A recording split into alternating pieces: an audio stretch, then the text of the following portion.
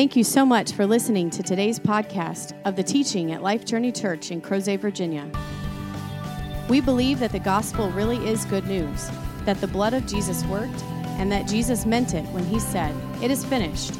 In Christ, we are dead to sin and alive to God, forgiven and free, clean and close, holy and beloved, blessed and made new. If God is doing something special in your life, we would love for you to tell us about it. You can simply email us at info@lifejourneyva.com. One of the reasons we are able to provide these weekly podcasts is because of the generosity of people like you. If you would like to support the proclamation of the gospel of the grace of God, you can make a donation now on our website, lifejourneyva.com. So we're going through the book of Romans. Many of you have been with us from the beginning, and so I don't want to continuously, review everything that we've seen up to this point.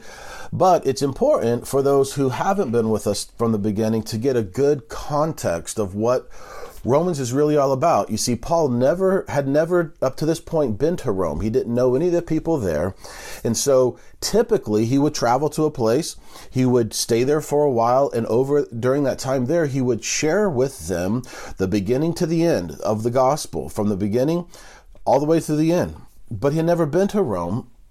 And so he took the time to sit down and actually dictate it to someone else who will get his name later on in the letter, who wrote this stuff down, which is a summary of what Paul would say if he were there in person. But he wasn't there in person. And I think it's really cool that I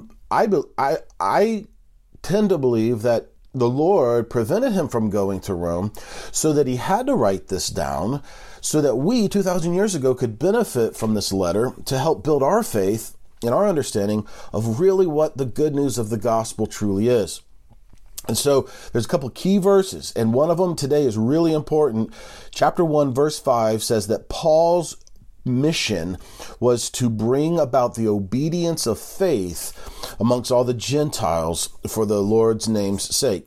And so obedience of faith, it's a play on words because so much of the idea then and today is obedience to the law, obedience to commands, obedience to do what's right and not do what's wrong. And Paul says, no, there's something bigger, there's something greater. It's actually obedience to faith. And he says that we start with faith. This is verse 17.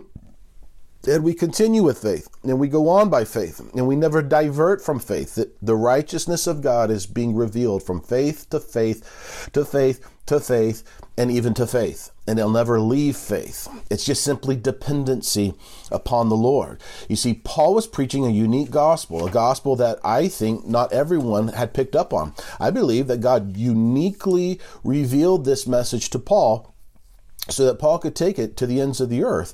And that is that the righteousness of God comes apart from the law, separate from the law, away from the law, without use of the law.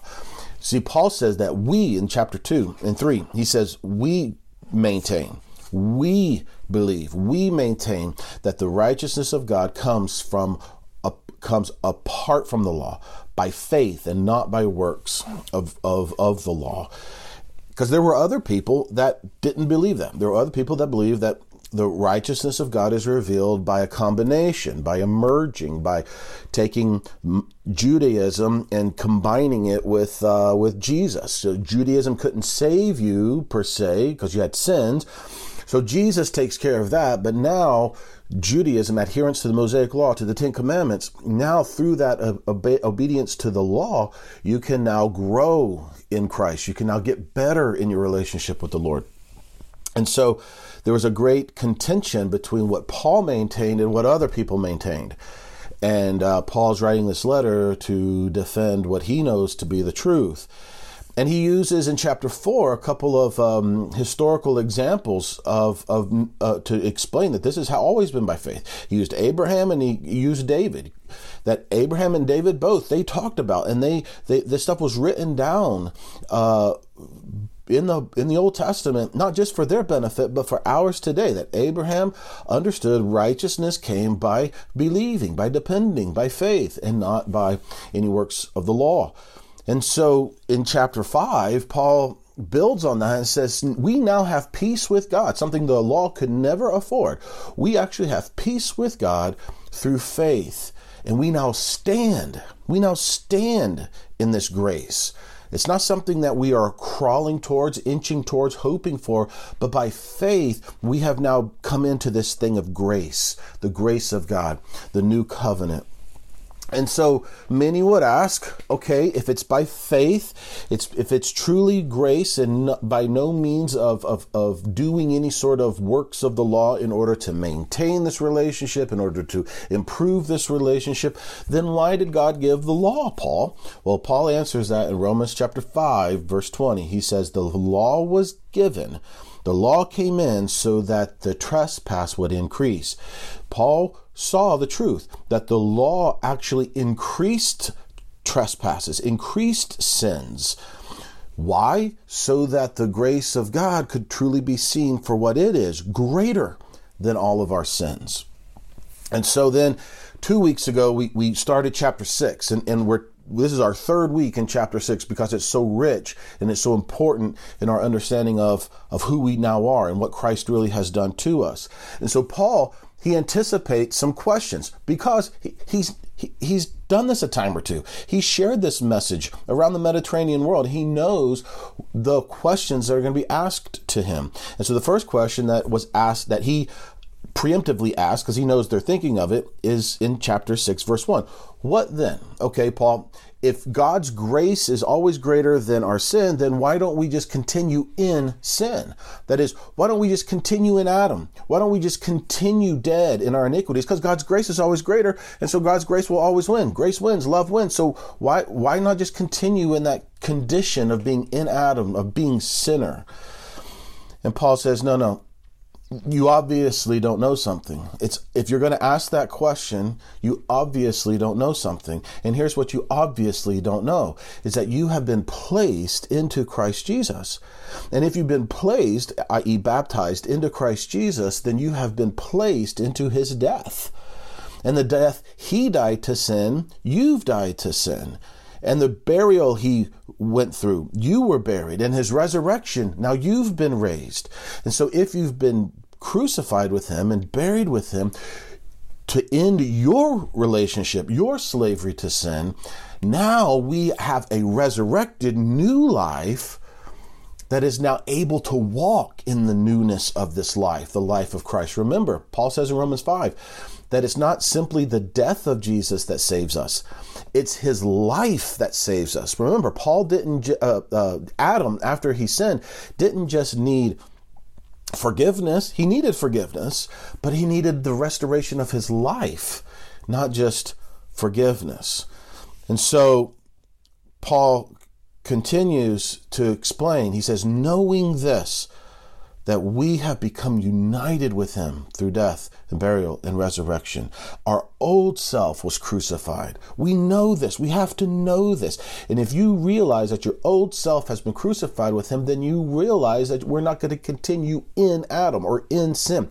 We were in sin. We were joined to it. We were married to it. We were fused to it. But through death, we've been cut away from it. We've been buried with Christ, and a whole new creation has been raised up. Do you know this? And his logical conclusion to this, he says in verse 11, he says, the logical conclusion to the realization that we've died with Christ and we've been buried with Christ and we've been raised with Christ, he says, here's the logical conclusion. You yourself have died to sin. You yourself live to God. You live joined to God. Jesus died to sin. Jesus lives to God. You've been placed in him. Here's the logical conclusion. You've died to sin and you live to God. You say, well, I don't feel that. I don't hear anything of Paul saying, let's base this on feelings. This is the reality of the Spirit within. And there's conclusions, or there's repercussions, there's results. He says, therefore, this is the end of last week, therefore, since you've died, since you've been raised with Christ, there is no more need for us to present our bodies, ourselves, our physical bodies to sin any longer, for sin to play us. We now have there's another conductor.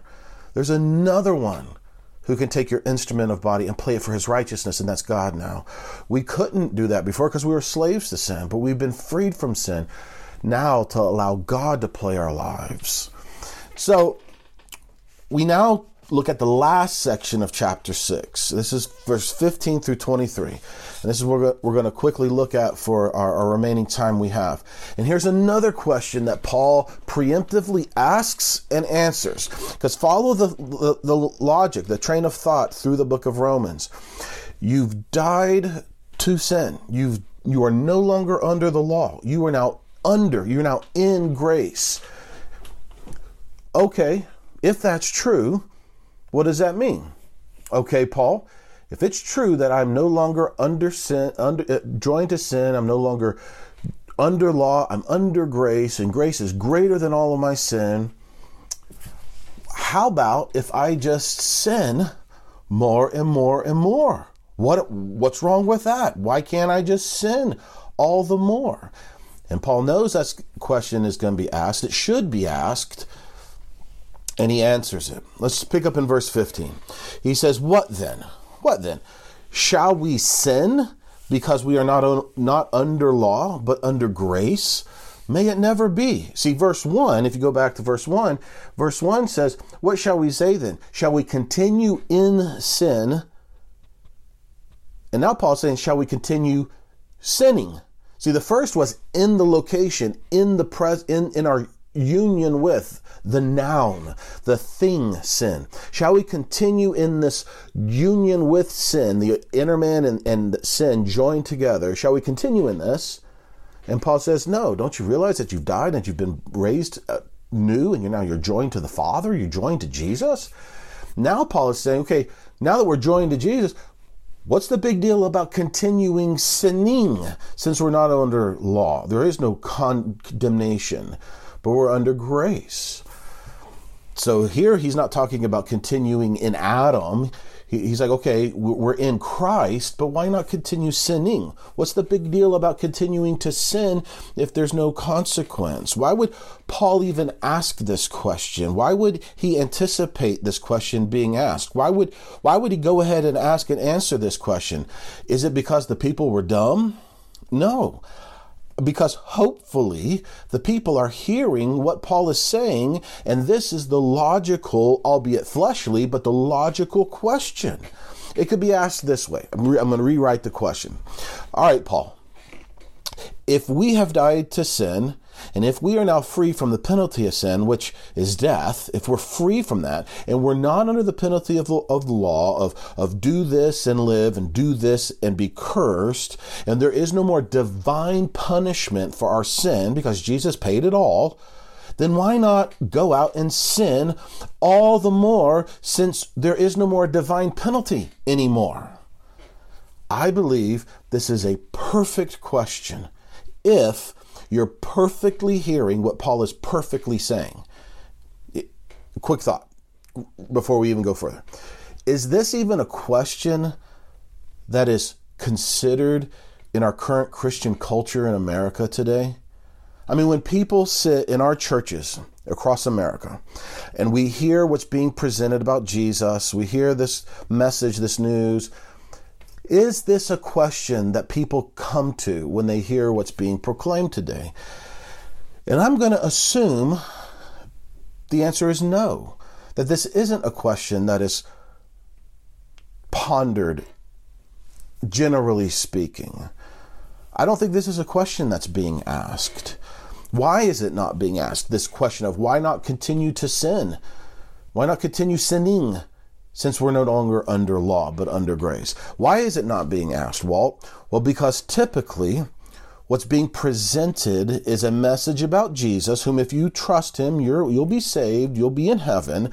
But God, in some sort of way, is still keeping a list of your sins, and he punishes you for your sins in some sort of way as he observes your behavior, as he observes your life. So if this is your understanding of the gospel, then no, you would never ask the question, shall I continue sinning since I'm not under law but under grace? You'd never ask that question because you have been taught, you believe, you understand that God is still watching you, that he's still punishing you. He would remove his presence from you, or some sort of reactionary action to your action. So I submit to you that it's only when you hear the truth of God's gospel, the gospel of God's grace. It's only when you hear the truth of that gospel, his gospel, that he is no longer counting your sins anymore, because he's counted them all against Jesus once and for all. It's only when you really hear and start to ponder the truth of the gospel that you start to ask these questions that people were asking Paul. But again, this question wouldn't even creep to the top of your mind if your understanding of the gospel is that God is still in some sort of way holding your sins against you, that you must confess your sins daily or regularly in order to be forgiven of sins, etc. You would never ask this question. You would think, if you're reading this, you think, what a stupid question. I'm saying it's a perfect question because people are really understanding what Paul is saying. It's the logical conclusion. It's a logical question. Fortunately, over the last 8 years or so at Life Journey, we've been asked this question many times. And I say, thankfully, when somebody asks me this question specifically, Walt, so should we continue, keep on sinning since we're not under law but under grace? I rejoice. I'm thankful that this question is being asked. Now, unfortunately, not everybody comes to the understanding that Paul is presenting, that the Spirit would like for us to understand. But many have, and hopefully you have, if you're watching us this morning. And if you haven't, that's okay. Keep watching. Keep pressing in. But it's exciting when folk come to see what Jesus really has done to them.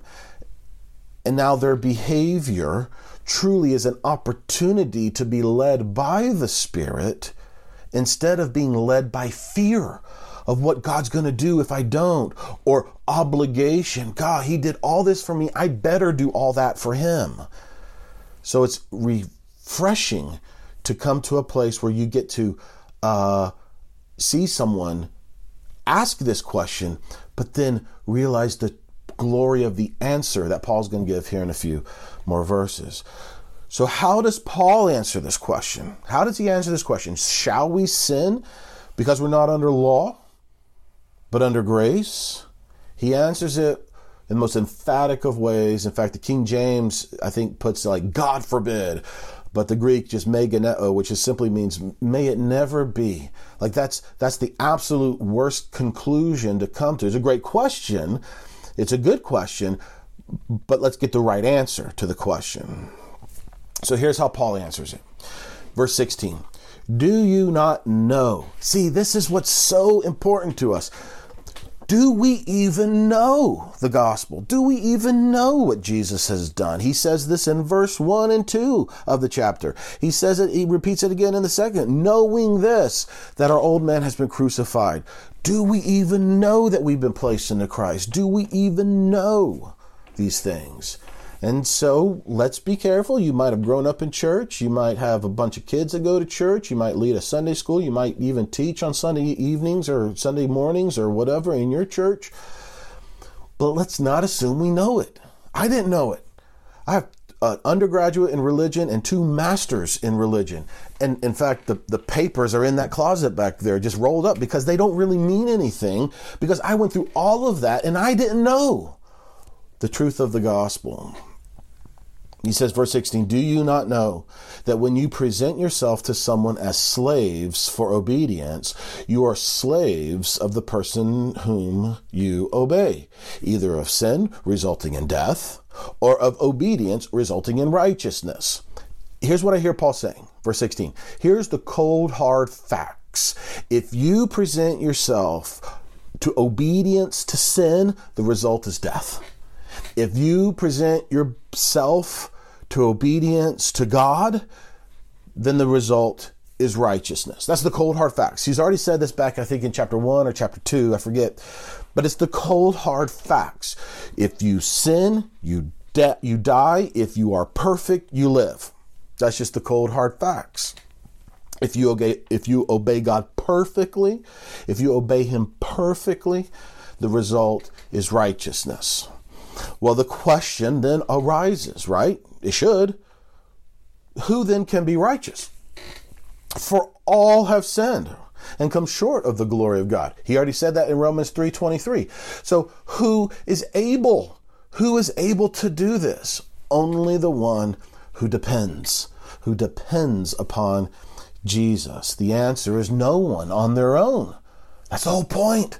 That's the whole point. That's the whole point why the law was given, to show us that you can't do it on your own. Try your best. And when the Pharisees kind of orchestrated the whole Judaism into Pharisaical Judaism, and they thought they were really achieving it, then Jesus comes in with the Sermon on the Mount and say, which I can't get into for time's sake, but you have to be as perfect as God is. If you want righteousness on your own, you have to be as perfect as God is. So how's your righteousness? And the answer is, I ain't got none. It's good English. So who can be righteous? Here's the cold facts. You present your body to sin, you're dead. You present your body to God perfectly for obedience, and you live. So who can live? Look at verse 17. Verse 17 is one of those life-changing verses. He says, but thanks to God. So the cold hard facts are, you sin, you're dead. You perfectly obey, you live. That's the cold hard facts. And the result is no one can live. But thanks be to God, verse 17, that though you were, past tense, slaves of sin, you became obedient from the heart to that form of teaching to which you were committed. I believe this should be this is a life-changing, life-freeing verse for you. Not just verse, but truth for you. Paul just said that only those who are perfectly obedient to God, and I'm clarifying this, like perfect obedience to God, only those who are perfectly obedient to God qualify for righteousness. And the verdict is no one qualifies. But thanks be to God that though you were slaves of sin, you became obedient from the heart. You see, God did something that changed the verdict, of death, dead in sin. He freed us from our slavery to sin. And how? That's what we talked about the last 2 weeks. He freed us from our slavery to sin through death. With Christ, you have died. That's how you were freed from your slavery to sin. And he's made us now obedient where? From the heart. The heart. How did he make our heart obedient? How did he do this? By a new creation, by a new birth, a new you, a new heart, a new soul, a new spirit, a new inner man. The scripture uses so many different terms to talk about this new core of who you are. This new you, this new creation is created. Ephesians 4:24. It's so big. This new you is created in the very image of God, the likeness of God, in true holiness and true righteousness. This is the new you. The new creation, the new you is not the old you sort of spit polished off and hey, with a little pat on the rear saying, go try again. That's not the new you. The old you died and a new you has been birthed from the very lawns, the very Spirit of God himself, in true righteousness, true holiness. Your new heart, according to Paul here in verse 17, is obedient, free from the union of sin, free from its slavery to sin. And it's now joined, it's now chained. He'll use the phrase here in a second, enslaved, which will clarify what that means in a minute. Enslaved to God himself. That's huge. Your new heart has been made obedient by birth, not by behavior, but by birth. And what specifically does Paul say we've been made obedient to?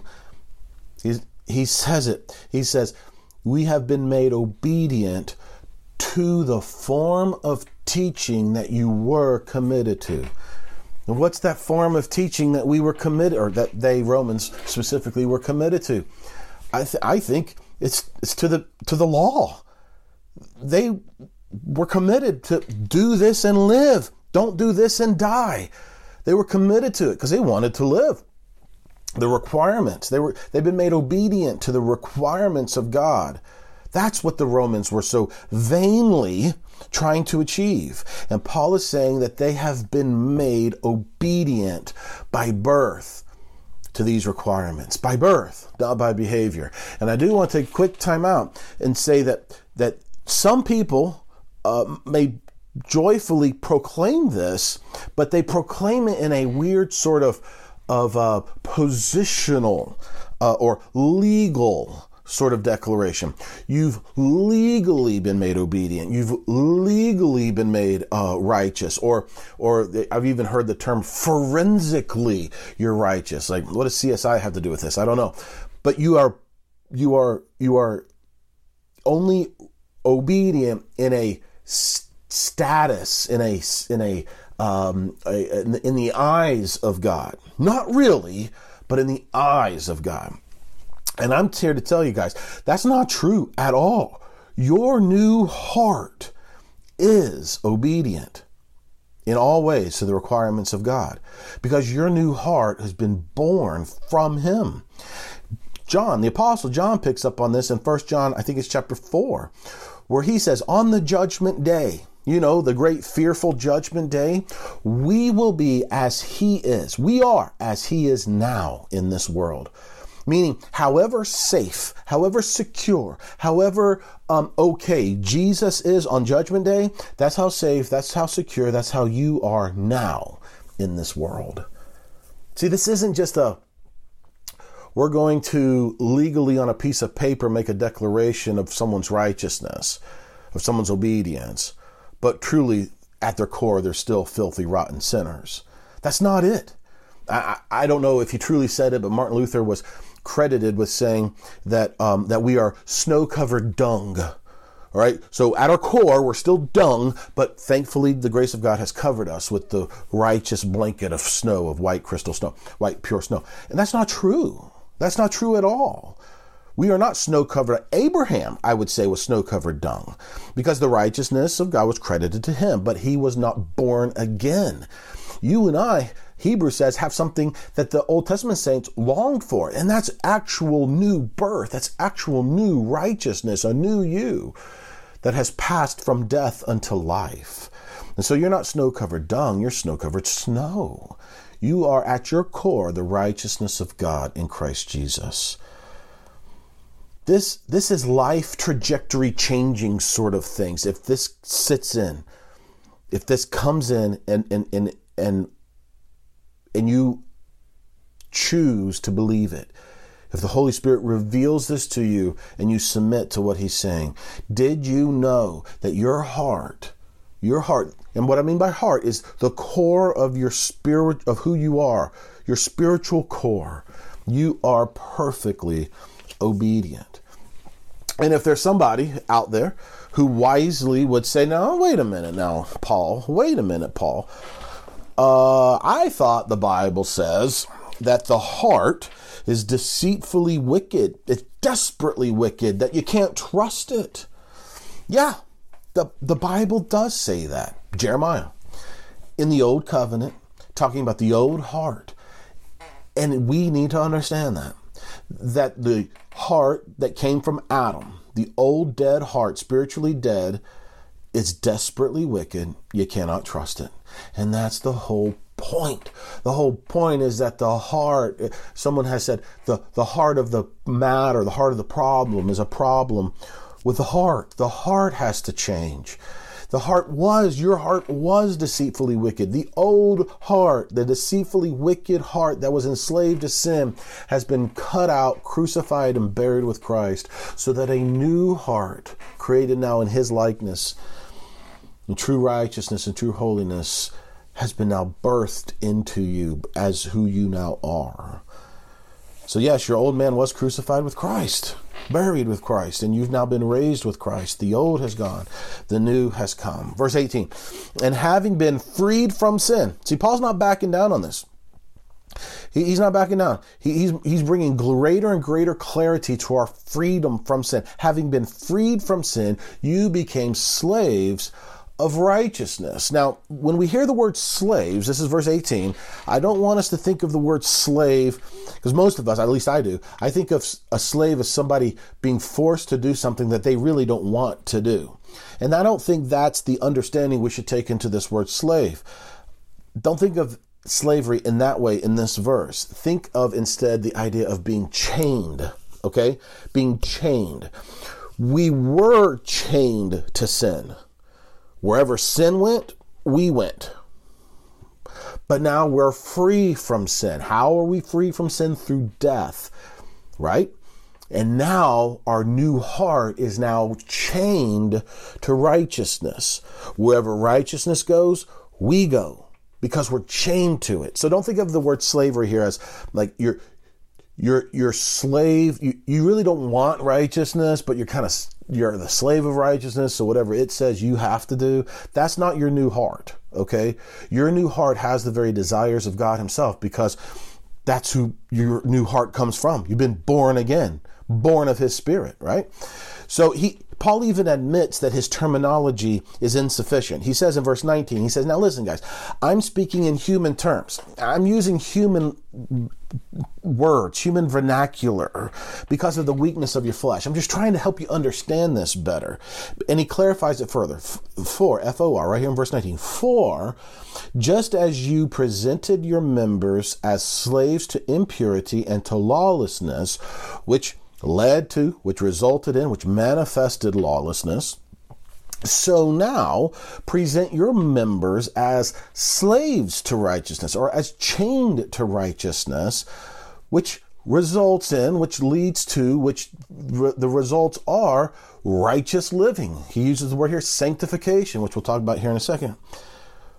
So when you were a slave to sin, you have your body. You gave your body to sin for sin to manifest itself. That's how it worked. But now you are a slave. We're using air quotes, slave of righteousness. So do what you did before. Before, when you were a slave of sin, you presented your body to sin. Now you're a slave of righteousness. So present your body to the slave owner, to righteousness. Do the same thing. Present your body to the one whom you are enslaved to, that you're joined to. Present your body to the one to whom you're chained to righteous now. And watch righteousness manifest. It's really simple. We make this verse too complicated. You were enslaved to sin, right? And you presented your body to sin for sin to sin through you. Now you're free from sin and you're enslaved, joined, chained to righteousness. Now present your body to that master, to your new master, so that righteousness can be righteousness through you. It's just that simple. And then let's talk about this word sanctification, because he says, present your members as slaves to righteousness, resulting in sanctification. So what is sanctification? And we certainly don't have the time right now to go into a long, detailed discussion about sanctification. But sanctification is not, let's talk about what it's not first, at least certainly not in this context. Sanctification is not you getting more and more holy, okay? That's not what it is. Sanctification is not you getting more and more holy. Paul just said that the new you, your new heart, is obedient. It is obedient to God. You are holy. You're not growing in holiness. You're not becoming more holiness. But as we present our bodies to righteousness, the members, that's what he's talking about, our bodies. As we present our bodies to righteousness, then what gets played out through us? Righteous living, holiness, sanctification, holy living gets played out through us. So don't ever think that your holiness is linked to your behavior, because it's not. Your holiness is not linked to your behavior. Your behavior is linked to what you believe about who you are. Holiness and sanctification, they're these big, scary theological church Bible words, right? these Bible words that have us all in arms because of some bad teaching over the last 2,000 years or so. But the word holy, the Greek word is hagios, for all the Greek geeks out there. It simply means other, okay? Uncommon, other, okay? So something that's other is different. It's unique from the rest. If we were all sitting together at the meeting room, I've done this before. I pull a chair and I set the chair over where there are no chairs, and I would say that chair is other. These chairs are all together, all common. That chair is other. And that's all that holy means. That's all that sanctification means. Other. Okay? So it's common versus other. Now, what is the common in this world? What is the common behavior in this world? This world of darkness. The common behavior, the common outworking of the flesh is sin, lewdness, etc., lawlessness. The common is sin and death. So what's the other? What's the unique? What would be different? It's righteous living. It's spirit-based living. It's freedom via dependency upon Christ who lives within. So don't get hung up on this idea of thinking, okay, as we present our bodies to Jesus, we get more and more holy. No, we present our bodies because we are holy, we are righteous, He lives in us, and it's not by our working, it's all by His doing within us. But now as we believe what He's made us, and as we believe what we've become, obedient from the heart, and we present our bodies to that, then righteousness starts to come forth. It's a fruit, which we'll get into in a second. He explains it further. But I just, again, want to emphasize, we're not talking about you becoming more righteous. You becoming more holy. If you have put your faith and trust in Jesus, you have died with Him, you've been buried with Him, you've been raised with Him, and you are as holy as you're going to get. There is no greater you becoming you. You are what He has made you to be. You are a 10 out of 10. We used to ask each other years ago, we should do it more.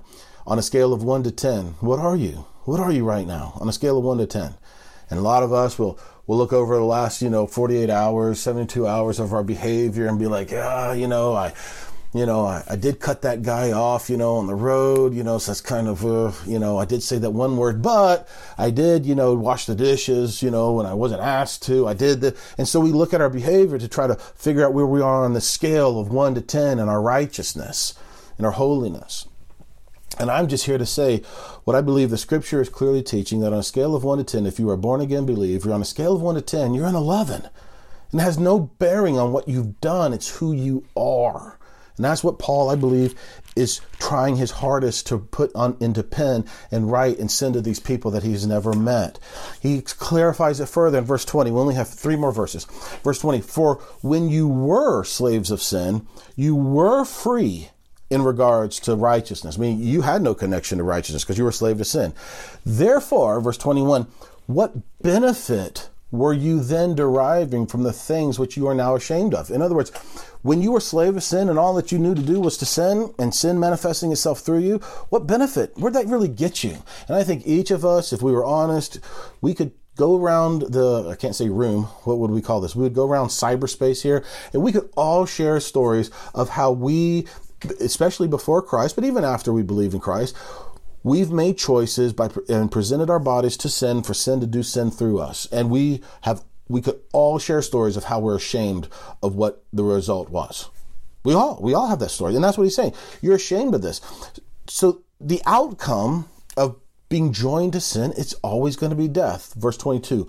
But now, talking to the believer, but now, having been freed from sin, freed from your enslavement to sin, and now enslaved, again, we're using some air quotes. It just means chained to God, joined to God, one with God.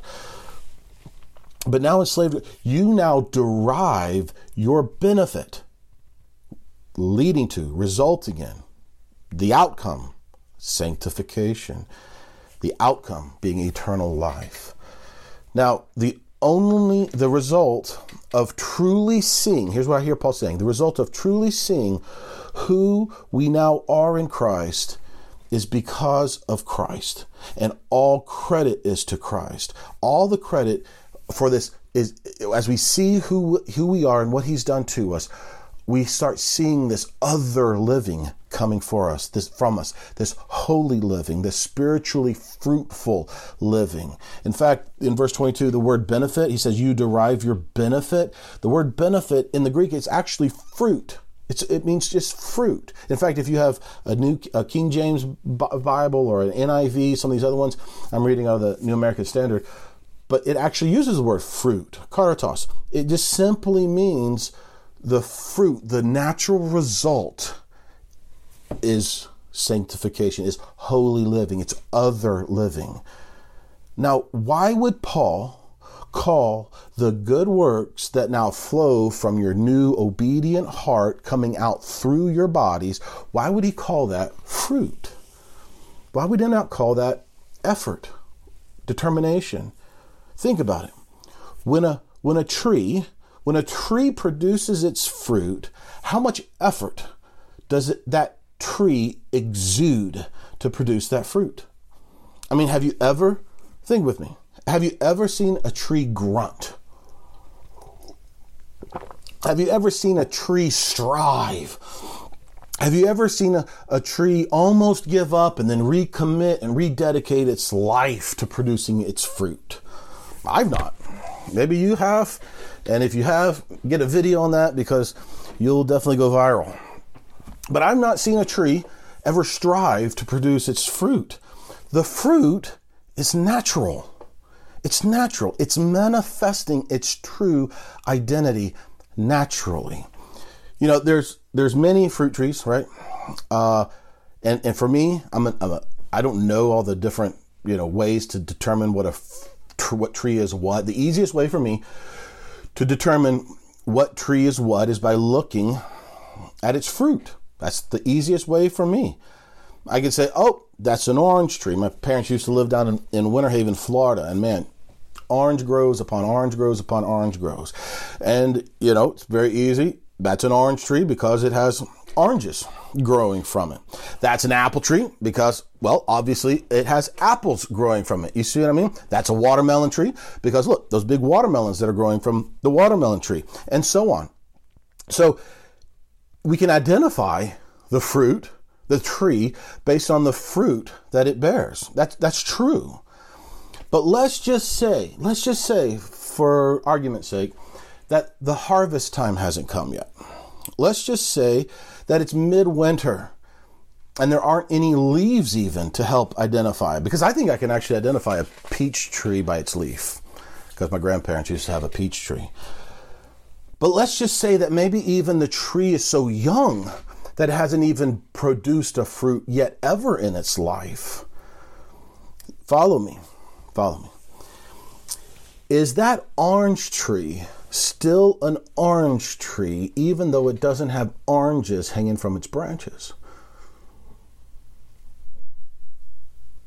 I don't mean to get too philosophical on us on a Sunday morning, but is an orange tree still an orange tree even if it doesn't have oranges hanging from its branches? And we would easily say, well, yes, of course it's an orange tree. To which we could say, well, but it doesn't have any oranges hanging from it. How could it be an orange tree if there aren't any oranges hanging from it? Well, the tree is an orange tree because, listen to me, because of the seed from which it grew. The orange tree is an orange tree because of the seed from which it grew.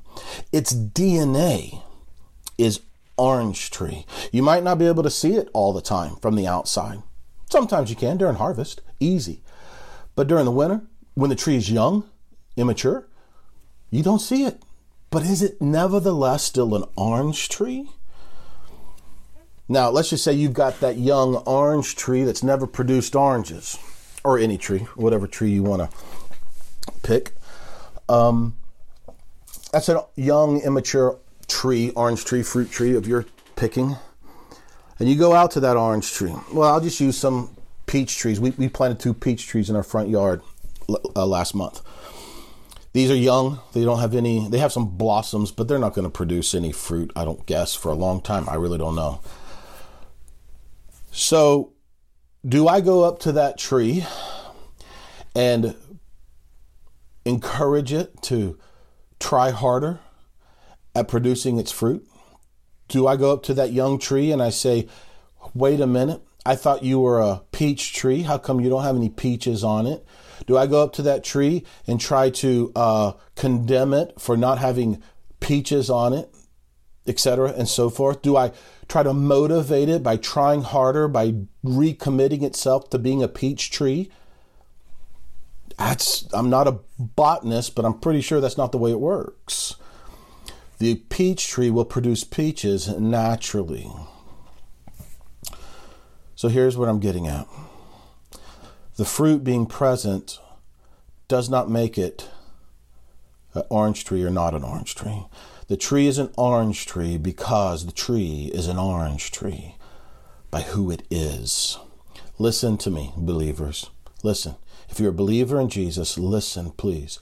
You are born from the very seed of God. Read John chapter 3 if you don't believe me. You are born from the very seed of God.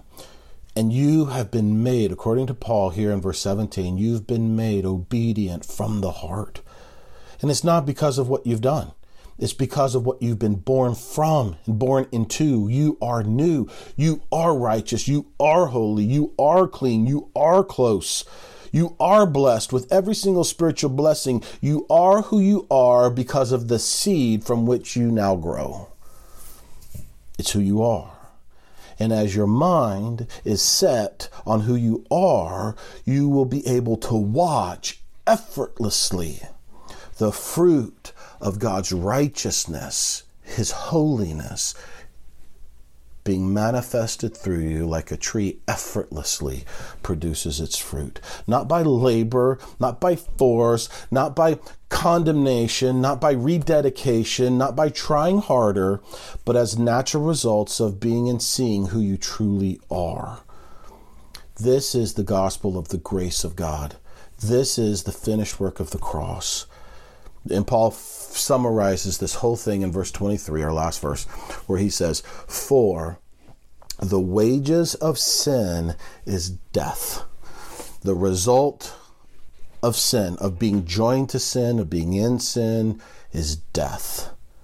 But the free gift of God is eternal life. See, that's what Adam lost. And that's what you and I did not have when we entered in this world. Life, the life of God. The free gift of God is eternal life in Christ Jesus our Lord. And so, shall we continue sinning? What a foolish, not a foolish question. I think it's the perfect question if you're hearing what Paul is really saying. But what a horrible conclusion. Hey, let's just go out and sin all the more. Do you not know who you are? Do you not know that your old man has died and the new you has come? Do you not know? Do you not see the DNA from which you have been born, the righteousness and holiness of God? And as our minds are set on that, on who we truly are, you just watch the natural fruit, not by effort, not by might, not by strength, but by the grace of God begin to manifest through you. So I encourage you this week, don't try to be more Christ-like to your kids. Don't try to be more Christ-like to your customers. Don't try to be more forgiving to your coworkers. Don't try to be more fill in the blank. Don't stop trying and start trusting who you really are. If you have come to the point of placing your faith in Christ, trust what He's made you. Trust what the Scripture is revealing, that you died. The old you that was a slave to sin has died, and now you are a slave of righteousness. You are joined to righteousness. That's who you are. Not against your will. It's what you want. That your new heart has been birthed from God Himself. You have been born from His seed of righteousness. That's who you are. And as your mind is set on that, watch out. Watch what comes forth, not by effort, but by the natural result of Christ's life coming through. So here's our journey marker as we wrap up chapter 6. And this grand conclusion of chapter 6. It says, my heart, your heart, if you're a believer in Christ, was, yes, it was wicked, it was deceitful, it was unable to trust. Absolutely. 100%. It was. But now, your heart, the core of who you are, is obedient and trustworthy.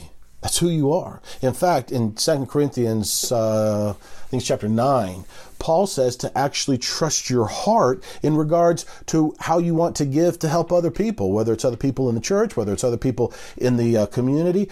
But look into your heart as to how you want to give financially to help someone else. Well, if the heart is deceitful, then why would he say that? No, he trusts your heart because he knows that God has made your heart obedient to him. So now the question that we need to dive into further is, okay, how do I distinguish my heart from sin that still certainly dwells and lives in the body, in the flesh? Because sin still lives. Sin is quarantined to the flesh, absolutely. But that's not who you are. You are not sin. You've been freed from sin. You are not slave to sin. You've died to sin if you're in Christ, if you've believed upon Jesus. So your heart, your very heart, is not slowly becoming more obedient. Your heart is not deceitful. Your heart is not far from God. Your heart has been born from him. Your heart is now enslaved, chained, joined to him. Again, I use the air quotes just to make sure we're not thinking of your heart is doing something it doesn't want to do. He's using human terms. He says, this doesn't fully represent what I'm trying to say, but I'm using it nonetheless. I'm using human terms that you now are chained to him. So that's where I'm going to leave off. Chapter 6, certainly there's not, we haven't uncovered every single jot and tittle, but next week we're going to continue on into chapter 7, where Paul communicates this very same thing, but from a different angle, using the law to communicate it. And you know what I think is so great about chapter 7 is that Paul gives his own personal testimony of how this very thing that we just looked at in chapter 6, and we'll look at it more in chapter 7, how it played out in his own life as an unbeliever, as a good little Hebrew boy in Tarsus, Saul of Tarsus, how this dedication to the law really manifested sin in his life. It was his commitment to the 10 Commandments that resulted in death to him. And that's what the Apostle Paul and all the New Testament writers are trying to get us to understand. That we do not live by law, by the commandments. The commandments were given to reveal to us our death and our inability to be okay with God. And now, by God's gift of Jesus Christ, we now have everything that we ever hoped to have through the law and more. True obedience from the heart. The question really comes to, now, where is our mind? Where's our mind set? And Paul ultimately gets to that in chapter 12. We'll get there. He gets there in chapter 12. We're just going to take a while because we're looking at this chunk at a time. Let's pray. Father, thank you for this morning. Thank you for this time we have. Thank you for just the richness of what we're seeing in Romans and how we have, something amazing, something real, something dynamic, something life-changing has really happened. And so many of us see it not. Not because it's hidden, necessarily. Not because it's a secret, necessarily. But because it is not of the flesh. And our minds are so set on the flesh that it's hard for us to see the Spirit. It's hard for us to see what you've done truly within. And I just pray, Father, as we go through this week with the challenges we face, I pray that you would help us to see the truth of who we are. There might be somebody watching who hasn't even, walked in a church building in 30 years. But because of this current situation that we find ourselves in, there are folk who stumble across and have been listening and considering this wonderful news of a new heart, a new life in Christ. And I pray, Father, that if they've not trusted you, that today they begin trusting you. That they transfer their trust from themselves, thinking that they can be righteous on their own, to now trusting you, that you are the only way for us to be okay with you. It's all you. And we thank you so much for that. And I pray as we meet again, hopefully in a more connected fashion again through some other sort of technology, that we would be thinking of each other and praying for each other, and in other ways creatively encouraging one another. We love you very much. It's in Jesus' name. Amen. Thank you again for listening to today's podcast of the teaching at Life Journey Church in Crozet, Virginia. We'd love to hear from you. If God is doing something special in your life, let us know by sending an email to info@lifejourneyva.com. Feel free to pass today's teaching on to any friends and family that you'd like, but please don't change any of it or charge for it. This podcast is made available for free as a ministry of Life Journey Church. If you would like to support the proclamation of the gospel of the grace of God, you can make a donation now on our website, lifejourneyva.com. Have a great day.